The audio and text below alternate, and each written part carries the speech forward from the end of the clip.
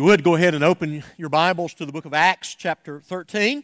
We want to return to our studies there. We paused a few weeks before Christmas, and now we are prepared to go back to our sermon series in the book of Acts. So Acts chapter 13, we'll begin in verse 1 in just a moment, reading through verse 12. It is good to be back with you. I was only out for a Sunday. I do appreciate the opportunity to take some time off. It was very enjoyable, except for a few bumps and bruises along the way. But at any rate, as I describe skiing, they're much like sermons. Any one of them that you can walk away from, it was a good sermon, it was a good ski trip. And so I'm still walking, so it's all good. One morning this week, I turned on the television, something I rarely do on any morning. I try to postpone discouragement till later in the day, and so I leave the television off for most of the time. But when it came on, what was playing was the very final minutes of one of my favorite movies, Apollo 13. And as I watched Tom Hanks playing Jim Lovell tumble out of that capsule at the end of that mission, I found a lump forming in my throat. I found tears coming to my eyes, and that is not normally the way I respond to movies, I assure you, and something that kind of caught me off guard. And I began to think about the greatness of those men and the country that they represented and what they accomplished, their courage to step into worlds unknown. Many of you that are baby boomers, or maybe those that are older than us baby boomers, I remember Gus Grissom, and I remember Roger Chaffee, and I remember Ed White, and I remember hearing on the news that they had burned in the first Apollo mission. And as much as I was not a science fiction guy, I was not a techie guy, but I was a kid, and I'm still a man that admires profound courage, that admires boldness that I can't imagine, that I can't even approach. And if you'll remember, basically the Apollo mission series was put on hold. They kind of revisited, re-engineered, rebuilt everything because of that catastrophic fire. Eventually, after a series of missions, we remember the landing of the Apollo astronauts on the moon. And so Apollo 13 was another mission to the moon, led by the man I mentioned, Jim Lovell. And on the way, the words were heard over that scratchy radio transmission, "Houston, we have a problem." And immediately, those engineers, those brilliant men, both on board Apollo 13 and those there in Houston and in Florida, began to work the problem, began to find a solution to bring those men safely back to Earth. And in the movie and in real life, the mission director, Gene Kranz, made the statement, "Failure is not an option." And you know, as I began to think and study this week, and just as that crossed my mind, I'm thankful for those of us who know Christ. Failure is not an option. Christ has said what? "I will build my church." And as I think about the current cultural moment, I think about our own moment here at North Clay, going through a season of great adversity and great tragedy that has deeply impacted all of us. And my prayer is, as Gene Kranz once said, they are saying that Apollo 13 is going to be NASA's most terrible, most awful, biggest disaster. And he responds that, "No, I say to you, it's going to be our greatest day." as we bring these men back alive. And so as we go through this season of affliction, whether it's us here at North Clay, whether it's maybe your personal particular season of adversity, or whether we think of it in the broader culture of the adversities, the afflictions, possibly even the persecution that is sure to come, I will assure you of this: failure is not an option. That no matter the tragedy, and they will indeed come, because our God is glorified in His people triumphing over the world, the flesh, the devil, because He will see us to the end, because He will build His church. He will be glorified. It will be His greatest day. And He has been so gracious to share that with us. Again, as I thought about the courage of those men that essentially said, just go buy a tractor-trailer load of dynamite, and I will get an aluminum can on top of it, and you light the fuse, and we'll see what happens. Incredible. Just incredible. And I think about the men here in Acts chapter 13. We'll go to somewhere we're not familiar with. We're going to go to people that do not know us. We're going to proclaim a message that they have never heard. And we know that we're going to be abused. And we know that we're going to be persecuted. And we know that we're going to face deprivation. And yet, because our God is faithful, and because we know that failure is not an option, we will go. We will serve.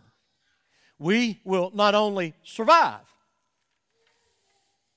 but because our God is faithful, we will thrive, because He will be glorified in and through us. So, let us read this morning. Now, there were in the church at Antioch prophets and teachers: Barnabas, Simeon, who was called Niger, Lucius of Cyrene, Manaen, a lifelong friend of Herod the Tetrarch, and Saul. While they were worshiping the Lord and fasting, the Holy Spirit said, "Set apart for me Barnabas and Saul for the work to which I have called them." Then after fasting and praying, they laid their hands on them and sent them off. So, being sent out by the Holy Spirit, they went down to Seleucia, and from there they sailed to Cyprus. And when they arrived in Salamis, they proclaimed the Word of God in the synagogues of the Jews. And they had John to assist them. When they had gone through the whole island as far as Paphos, they came upon a certain magician, a Jewish false prophet named Bar-Jesus. He was with the proconsul Sergius Paulus, a man of intelligence, who summoned Barnabas and Saul and sought to hear the Word of God. But Elymas, the magician, for that is the meaning of his name, opposed them, seeking to turn the proconsul away from the faith. But Saul, who was also called Paul, filled with the Holy Spirit, looked intently at him and said, "You son of the devil, you enemy of all righteousness, full of all deceit and villainy, will you not stop making crooked the straight paths of the Lord? And now behold, the hand of the Lord is upon you, and you will be blind and unable to see the sun for a time." Immediately mist and darkness fell upon him, and he went about seeking people to lead him by the hand. Then the proconsul believed, and when he saw what had occurred, for he was astonished at the teaching of the Lord. Pray with me. Father, once again we come to you. We thank you for your goodness, for your graciousness to us, for your faithfulness, for your testimony to us that you indeed are our good shepherd, and that your rod and your staff, they do comfort us. So I thank you that you take us through this season and every season of affliction. God, you have never lost one of yours, because no one can pluck any of us out of your hand, and for that we give thanks. I pray today that we would hear your truth, that I would speak with clarity, that it would be understood, and that your Spirit would work in our lives, that we would have understanding, that you would impress upon us the applications for our own lives. May we leave here never to be the same again. We ask these things in Jesus' name. Amen.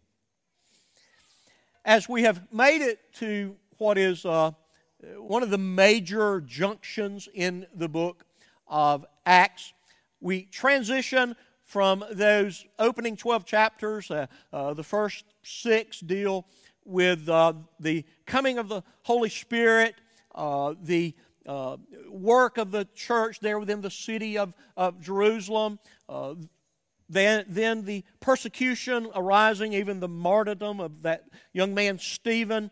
And because of this persecution, the church began to move out, as Jesus said they would. You're going to begin in Jerusalem, then you're going to go into the other parts of Judea, then you're going to go into Samaria, and then into worlds unknown, the uttermost parts of the world. In God's wise providence, it seems as though the difficulties that the early disciples faced there in Jerusalem was a part of the impetus for them moving into the world, as well as simple obedience to Jesus' words as we find them both in Acts and in the Gospel of Matthew, that which we call the Great Commission. They knew that they were to go. And so as we come to Acts 13, that time has come. Yes, indeed, they have gone, they have preached the gospel to the hated and dreaded Samaritans, and they have even seen the very Spirit of God, the Spirit that had indwelled them, the Spirit that equipped them, the Spirit that was empowering them to go, even indwell the Gentiles. And so they were growing and they were learning. And the center of the church seemingly was shifting from Jerusalem to Antioch, and I really think ultimately to points beyond even Antioch. But we find there one of Luke's telltale things that he does. He occasionally steps back and gives us a bit of a snapshot of the church at this particular point in the church's history. And so we are told after Barnabas and Saul had completed some work and they had returned to Jerusalem. Evidently, commentators say that between the end of chapter 12 and the beginning of chapter 13, about 5 years elapsed. You know, we sometimes lack patience. On a few occasions, people have said, I'm not particularly patient. I don't see that in myself, but I've been told that. But yeah, 5 years. They wait and they prepare. Again, why? Because God is faithful. And God is with us in every moment, and no moment for God's people is ever wasted. No event, no circumstance, no trial, no tribulation is ever wasted upon God's people. He uses them all. And so we come to the church at Antioch, and we're told, first of all, that there were prophets and teachers, and then we see this list of names, at least of some of those who were prophets and teachers. And we see Barnabas, who we've been introduced to previously, seems to be maybe at this point a little bit of the more preeminent, the more respected of the men of the church at this juncture. That's going to change. But at this point, seemingly Barnabas had a type of preeminence there in Antioch. Then we see Simeon, and we see that he was also called Niger. Niger means dark or black, so it may be that he was an African, and we don't know that for certain, but many times the names are representative of certain characteristics, so that's very, very possible, very, very likely.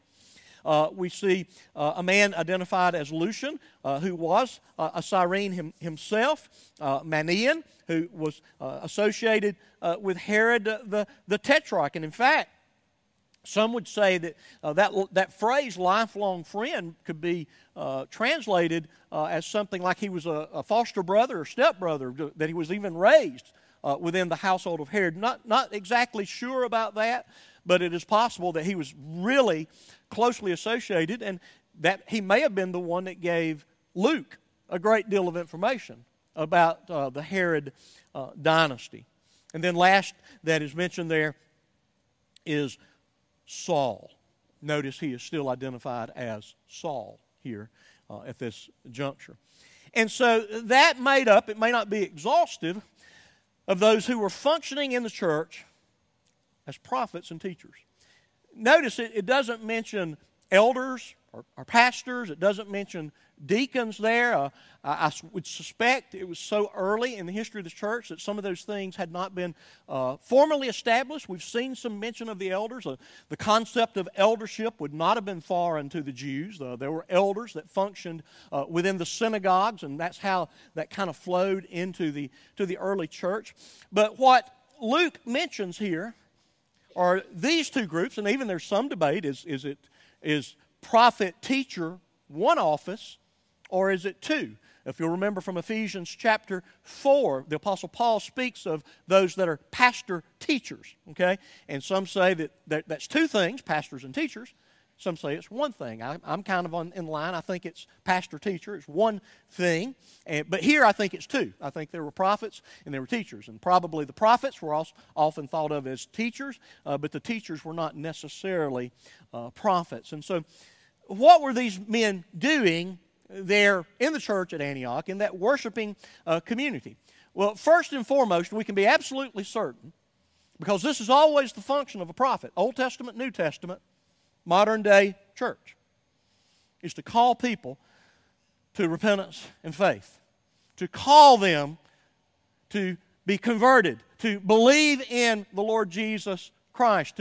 As I say over and over again, and we'll say again today, the call to examine yourself to see if you're of the faith. Do that daily. Does my life line up with what I say I believe? And so prophets call to repentance. Yes, indeed, at this juncture in church history, and we've seen one already in the book of Acts. His name is Agabus, who will appear again in the book of Acts in chapter 21, who actually does some foretelling. Here's some things that are going to happen. There's going to be a famine in Jerusalem. Be prepared. Paul, you're going to suffer greatly. And so there was something going on there in which these men were so gifted, so filled with, inspired by, if you will, the Holy Spirit, that they gave revelatory truth. And certainly they were able, in view of what they had in terms of Scripture, which was the Old Testament, they were able to see the Old Testament. Every part and portion of the Old Testament, they were able to see it through the lens of the person and work of the Lord Jesus Christ and give it its fullest explanation and its fullest meaning. And so they were given to to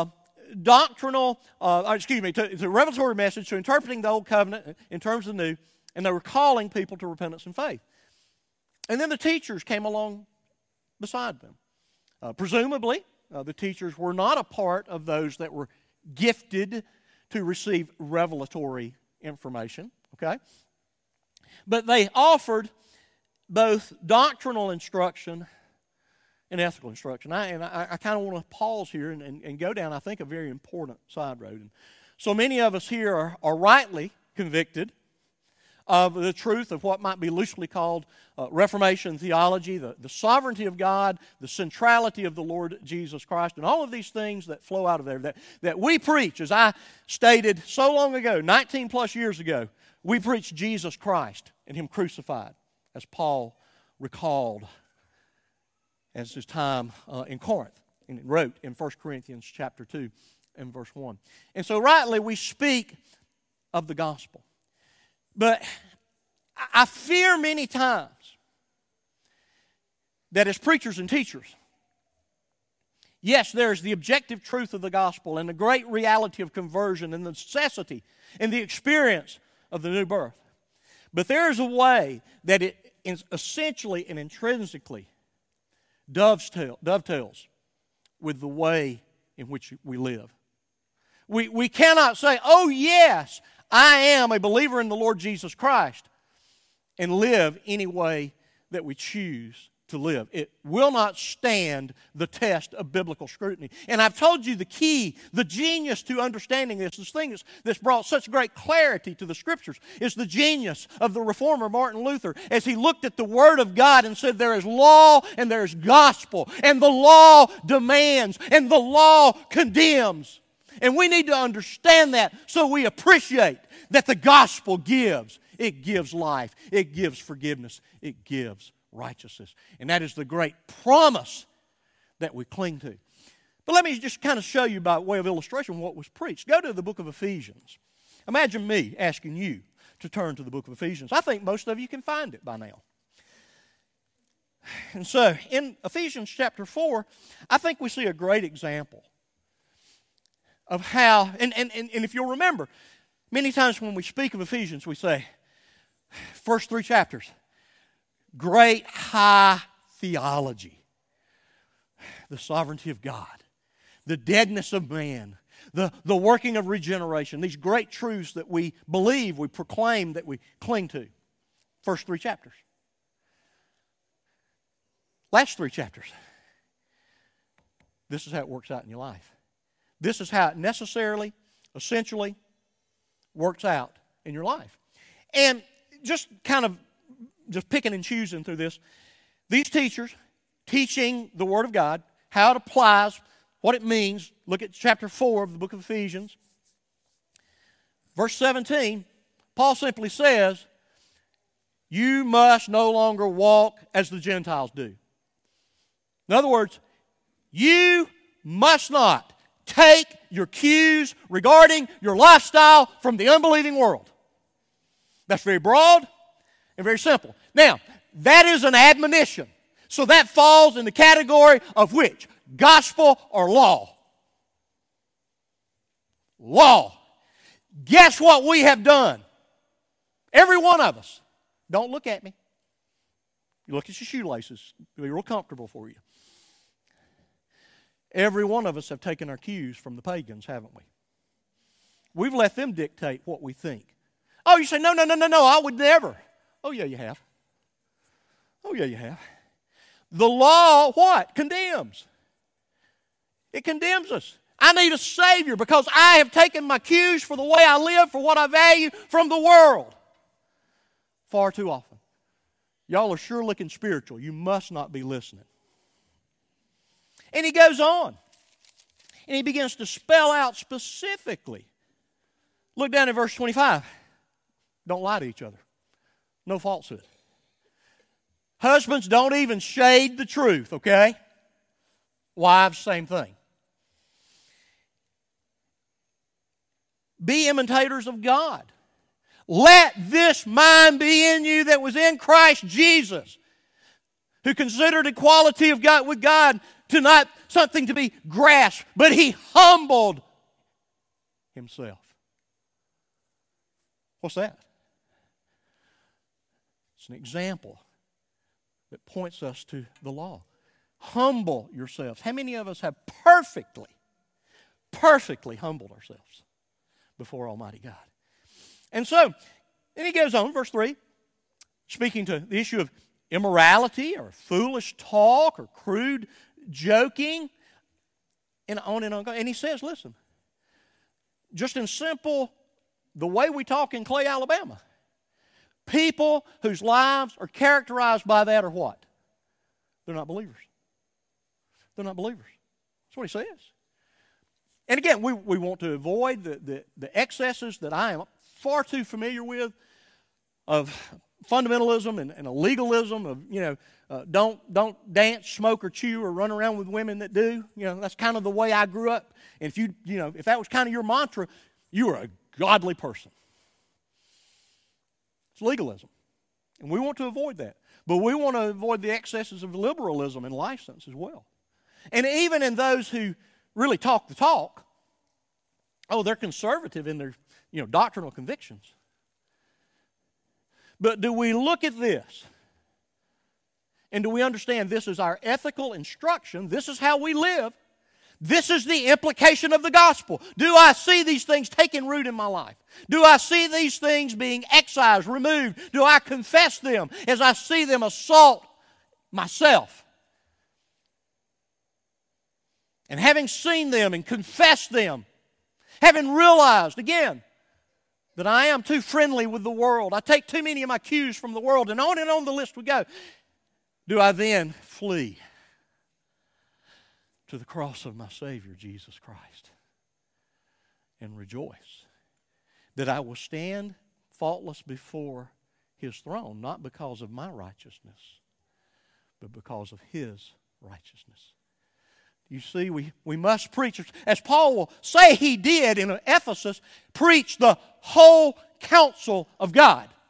You cannot preach the gospel without emphasizing the life-changing implications of the good news and the working of God in our lives. And so they were teaching these prophets and teachers, calling people to repentance, teaching these people about this new reality of the work of God in the Lord Jesus Christ. And they were a worshiping community.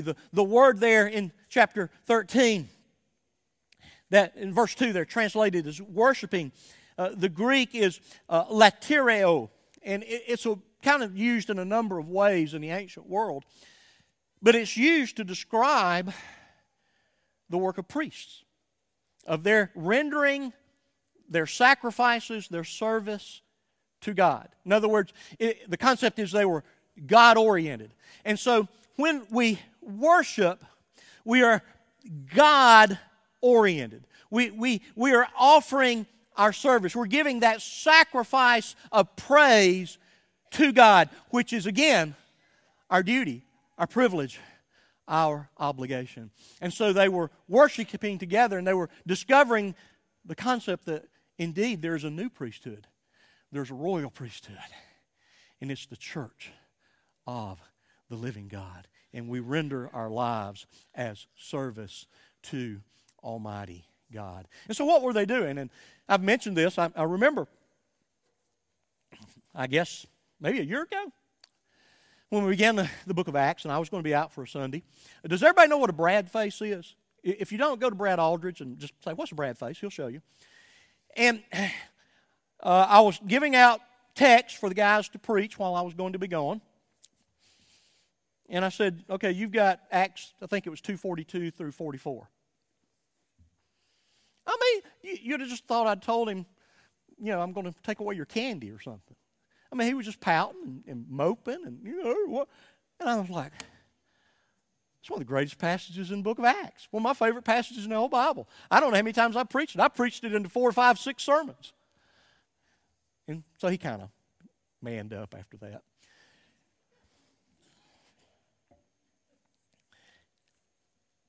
But what were they doing?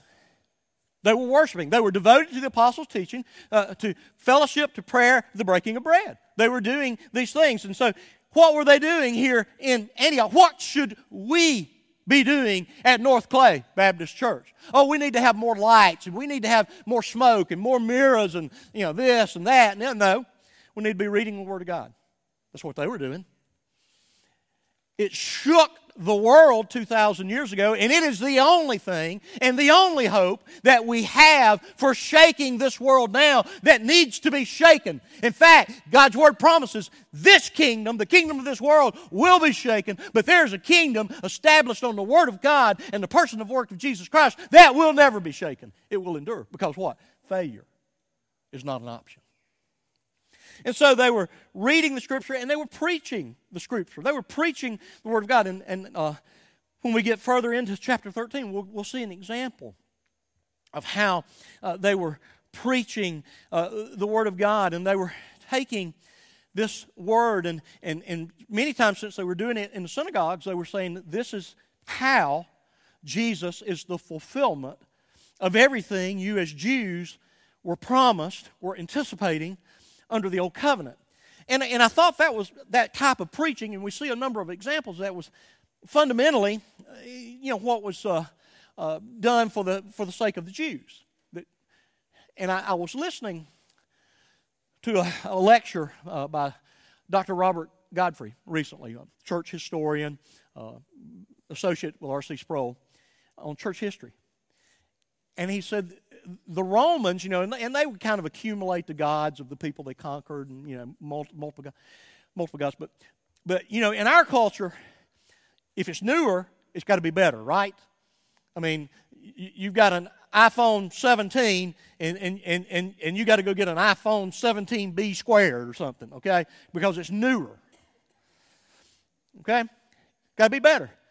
The Romans didn't think that, particularly in terms of religion. If it was older, it was better. And so this Jesus, this Son of God, this crucified promised Messiah is the Son of God who created everything that is. That's about as old as you can get. And that appealed to Roman sensibilities. I'd never thought about that. I thought that was awesome and just very insightful.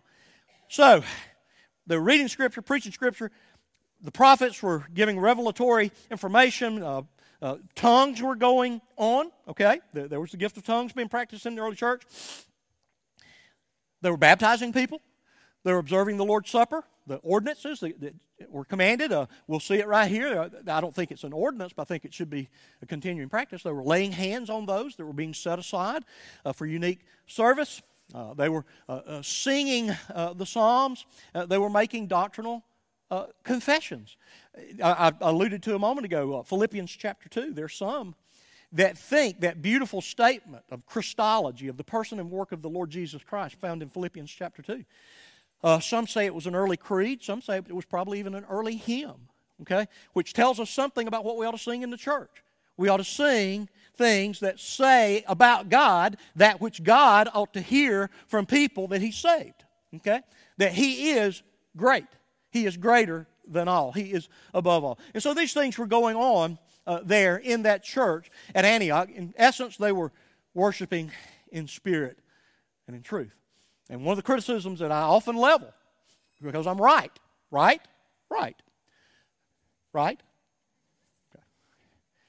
is modern worship has become incredibly sensate. It's about the senses. It is about me being moved. And like I say, what is worship? First and foremost, it is that which we offer to God. Now, let me say this, and I don't have time to do my Isaiah 6 business today, but let me tell you this. Don't ever say that you've been to worship if when you're leaving, your confession is not, "Here I am, send me."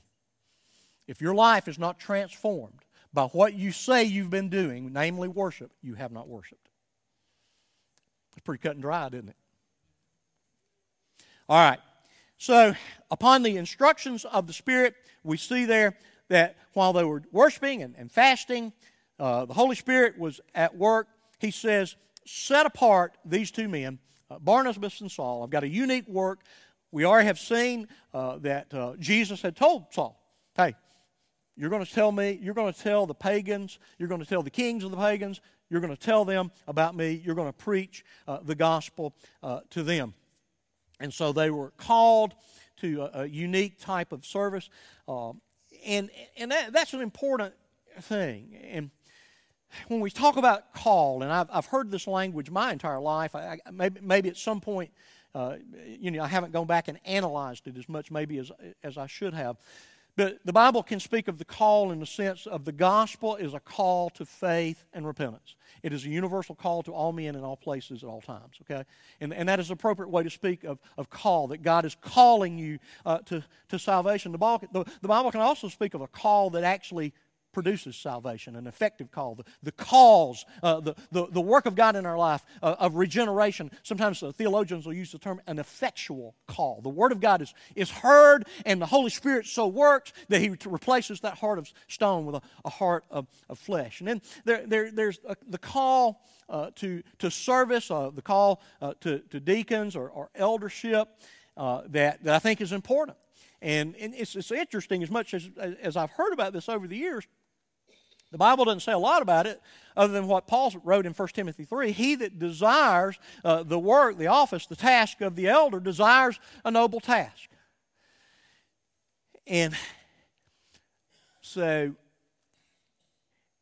doesn't really say something about, hearing voices from heaven or seeing, smoke in the sky, smoke signals or anything like that. But it's an inner working of God that is unmistakable, that this is my will for your life. And I think about my own journey. And at some level, just knowing me, I'm glad that it was about a 7-year journey.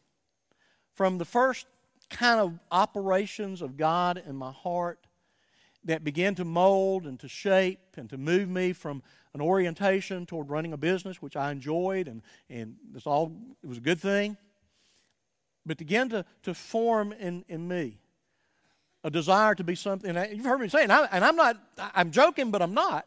Not only did I not want to be a preacher, I didn't even like them. Just as and pretty much that's true still, for the most part. But God formed this thing in my heart, and I struggled, and my beloved John, my man John MacArthur. I can remember driving home from Anniston one day, going right by Cherokee Plaza in Center, Alabama. Remember right where I was, listening to Moody Radio, 50,000 watts, Lookout Mountain, Chattanooga, Tennessee. And he began to speak in terms of Psalm 37:4, delight yourself in the Lord, and He'll give you the desires of your heart. And he began to speak of his understanding and how God called him. Now, part of MacArthur's call was his backside being loaded up with gravel from an Alabama road. That's true. He got thrown out of a car and skidded on the road on his backside. And while laying in the hospital bed, he understood God had a plan and a call upon his life. Didn't take that quite from me, thankfully. But I began to analyze that and think about it, and his explanation. What was the greatest desire? What was I willing to sacrifice the most for? And it was 7 difficult years of training and preparing before I stood before a church as its pastor. And so again, it's a good thing to think in terms of this call. But that call, notice what they did. They laid hands on them. You know, and sometimes we joke about this a little bit. You know, somebody pops up one Sunday and says, "God called me to preach." Okay, you're up next Sunday. And you know, a call to preach is a call to prepare. Okay, and if you don't love to prepare, don't plan on preaching. Okay, that it's a challenge. It's a difficult thing. But here's the thing, and here's one of the guardrails we have. I can say all I want to. I'm called to preach. I'm called to be the preacher here at North Clay. But there's a unison. There's a common confession. Yes, Tim, we believe you are called to that. We believe that God has placed you here at North Clay. And so we share in that conviction. And again, one of the ways it's symbolized is by the laying on of hands. And so we continue to do that. Many times when we have missionaries leaving from our church, we will go through that when we recognize our deacons, when we recognize our elders. And I think it's a good thing. I think it's a biblical thing. I don't think it's an ordinance. I don't really think it's a supernatural thing. But it sure could be put in the category of a means of grace to recognize and identify. And the church says to these men, we're with you. We're with you. We're going with you. Antioch said to Paul and Barnabas, we're going with you. We're going into that world. And so the missionaries are set aside by God Himself. They are sent out and they leave. And there in verse 4, the missionaries arrive in Cyprus, that island in the Mediterranean Sea, not too far off of the coast of what we might call Palestine there. And so they first go down the river from Antioch to Seleucia. Then they sail to Cyprus, and they arrive. And here's what they did. They went down to the local pizza parlor there in Cyprus. I mean, being as close to Italy as Cyprus would have been, they would have had great pizza, right? And so if you're going to have gospel meetings, you got to have pizza, right? I mean, that's the only way you can get people to come to Christ is you serve them pizza, right? Isn't that the way it works? Now, what did they do? Look there. They proclaimed the Word of God. They proclaimed the Word of God. That's the only thing God has ever given to His church by which they will not fail, by which Christ will build His church, is you preach the Word of God. You read it, you explain it, you help people make sense of it. You preach the gospel because it is the power of God to salvation, to the Jew first, and then to the Gentile. And so they went. And they went to this unknown place. And they went to the synagogue that would ultimately prove hostile. And they began to preach that Jesus was the one and is the one that you have been anticipating. He is the name in which all men must be saved. He is the only name given among men by which men must be saved. He is the way, the truth, and the life. And no man may ever come to the Father except through Him. And so they preached this Word of God. As I mentioned a few minutes ago, they preached the whole counsel of God. While preaching, notes there also in verse 5, kind of interesting. We're not going to say much about it, but young John Mark was with them. And it seems like in the language, he was an apprentice. He was an associate. He was there to make sure that they had what they needed, that they would not be distracted in their work there in Cyprus. And so they begin to travel through that island, and they make it to the city of Paphos, and they begin to preach the gospel there.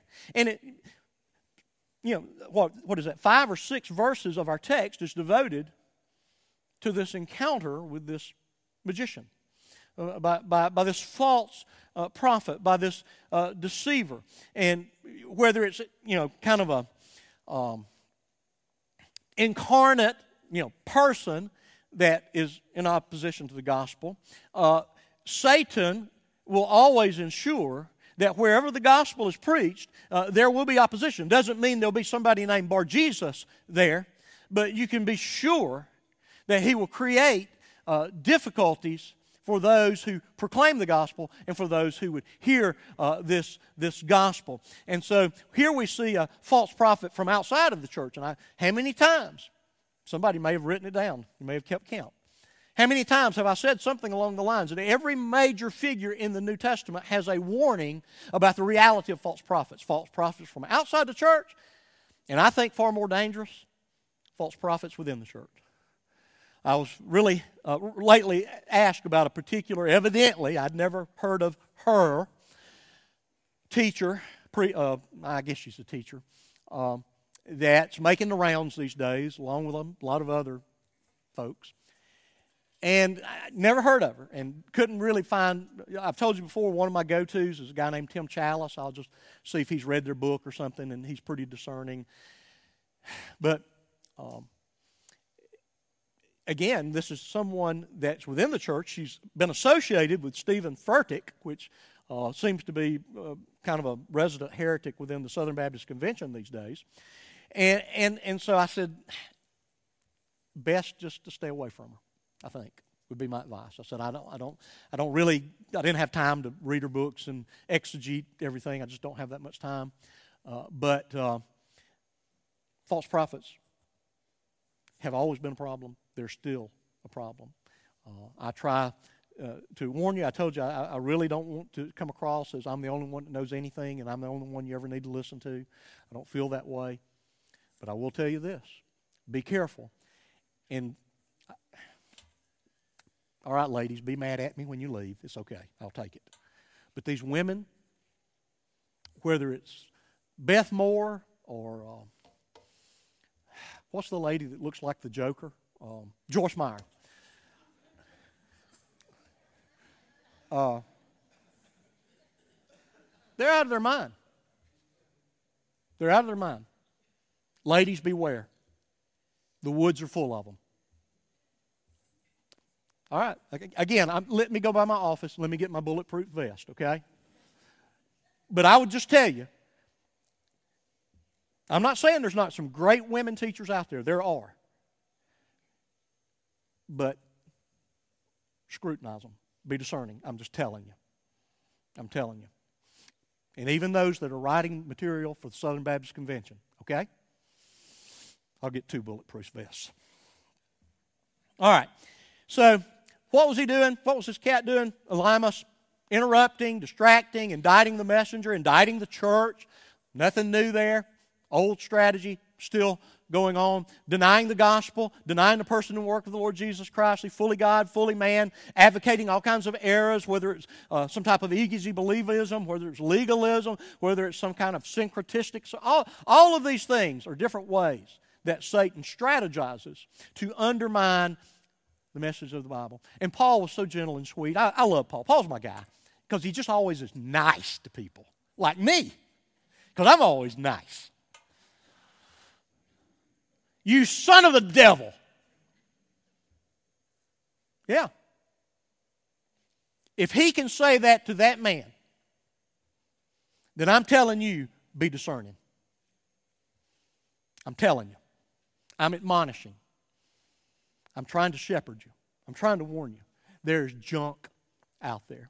And so Paul rebukes Elymas and actually pronounces, or God brings a curse upon this particular false teacher.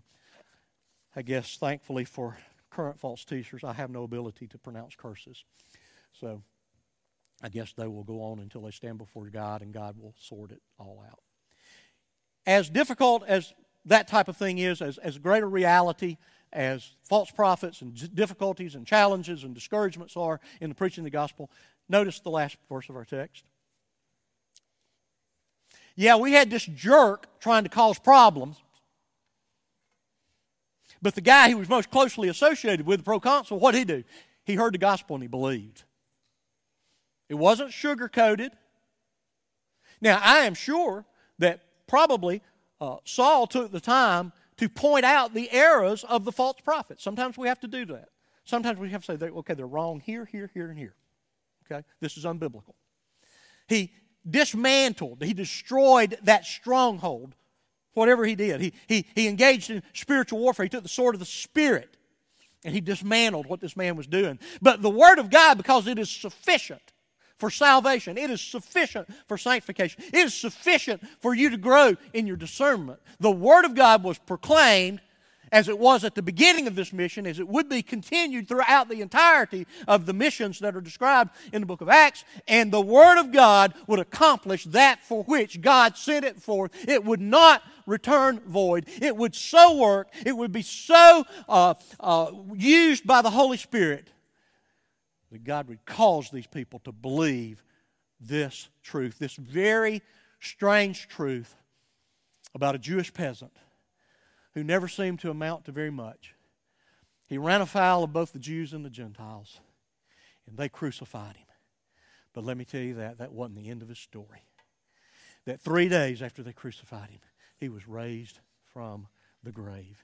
And he proclaimed that there is salvation in no other name. And we proclaim there is salvation in no other name. And it is still that by which Christ will build his church. That's why we say with the Apostle Paul, I determined to know nothing among you but Jesus Christ, Him crucified.